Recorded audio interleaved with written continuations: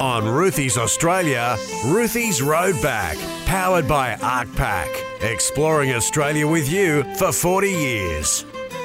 Well, for anybody who's travelled around the bottom end of the Birdsville track, you would have heard of the Maori Man. And Rico thought, you know what, wouldn't be a bad road back this week, a bit different. And we've done a lot of different history pieces with this segment over the years. But the Maori Man, a lot of people don't know a lot about it. And I had to think for a minute. Then I remembered, yeah, that's right. I've seen pictures of it. And you can see the Maori Man from space. I haven't had anybody been up there and told me you can see it, but apparently you can. So, mate, tell us about the Maori Man. Yeah, that's what they say, mate. It's a bit of a mystery. There's only a few things you can see from space. You've got the pyramids, you've got the Great Wall of China, you've got your wallet, and you've got the Maori Man. And Uluru, probably. Oh, probably Uluru, no doubt, no doubt. The Maori Man, now, this is what they call a geoglyph, which is basically when someone's either inscribed something into the ground or built something up with rocks or something like that to depict an image of some sort. So this is a modern geoglyph, and the circumstances surrounding how it actually got there, they've never gotten to the bottom of it, which is what makes it really interesting. And the scale of the thing is massive. Like, it is huge. It's around 2.5 to 3 k's tall. Right. And big.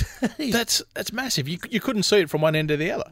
It's huge. So you got to wonder how they actually did this. Like, this was done back in the late 90s. It was recently restored, and they had to use GPS technology to restore it. Now, back when this thing was created, GPS technology was in its infancy. So it's just a cutout in the ground of a person. Yep. And it's obviously called the Maori Man. Obviously when they cut it in, what would they have used to do that? Well, when they redid it, they did it with graders. Yeah. Now, the carving in the ground is something like 35 metres wide. So it's huge. It's not just one pass with a grader, it's several passes, and it's around 30 centimetres deep. Do you think anyone would have walked up and said, mate, what are you doing?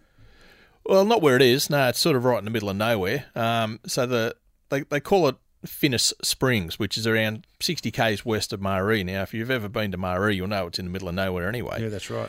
You head 10 k's in any direction. Saw you there once. Yeah, I've been to Maori many times. Fueling up there, and next thing you walk up to me.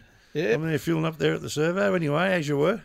So, if you go 10 k's in any direction out of Maori, you're in the middle of nowhere. You know, you can get out there and fire off a cannon and no one's going to come and ask what's going on. So it's fair to say that whoever did this had a fair bit of time up their sleeve without being interrupted, because they're literally in the middle of nowhere. No one's claimed responsibility for it. There was been no eyewitness reports of it being done. And it was actually discovered by a bloke in a plane doing a bit of a joy flight. And he spotted it and reported it, and the next day there were press releases sent to various media people and local businesses saying, hey, this is Stewart's Giant, is what they call it, in reference to John McDouall Stewart, one of my favourite explorers, who tried to go from Adelaide up to... He was actually in a race with Burke and Wills, right, to try and be the first to cross the continent.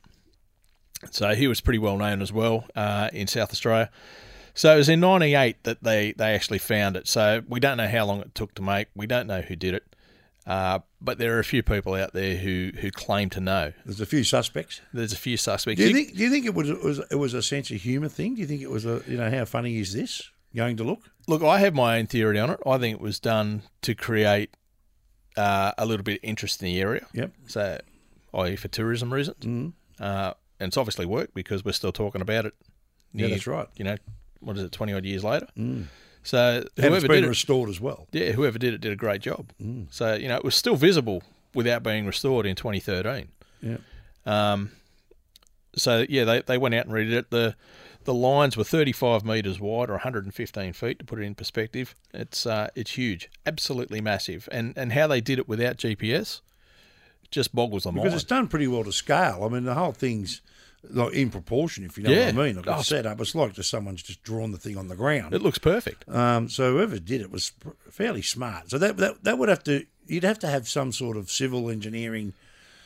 now it's about you to be able to do something like that. I think you so. Would think, that'd then wind down the list of suspects and zoom in on somebody. Well, are you prepared to name names of who you think might have done it? Or? Look, I'm not going to say who I think might have done it, but I think the blokes out at the Maori pub, Phil, if you're listening, mate, I reckon you've had something to do with this. That's my conspiracy theory. You would have to think. I think you've had something to do with this, champion. Mate, you would have to think that there'd be more than one. Yeah, and if you didn't do it, I'm sure you know who did do Yeah, it. exactly right. There'd be more than one. But the Maori man, and look, it has worked. And I mean, these are just some of the things that you'll see in the outback, and and things that make this country, Australia, what it is.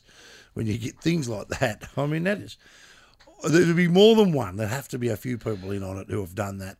For the fact that they've done it to such a great scale, and it's all even and done well, and the fact that they've had to go out and restore it, and some of the curiosities that go with it, like there was a bottle found at the site, a preserving bottle, like a jar, right? And in that there was a satellite photo of the Maori man. So really, whoever has created this thing has gone to a lot of trouble. They've managed to get a satellite photo. I don't know who you got to know to do that.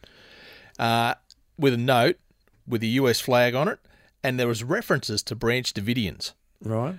Which they seem to think, you remember Waco and David Koresh? Right. They were Branch Davidians, all those crazy, absolute loony blokes running those crazy religious sects in America. But they think there was a bit of a red herring.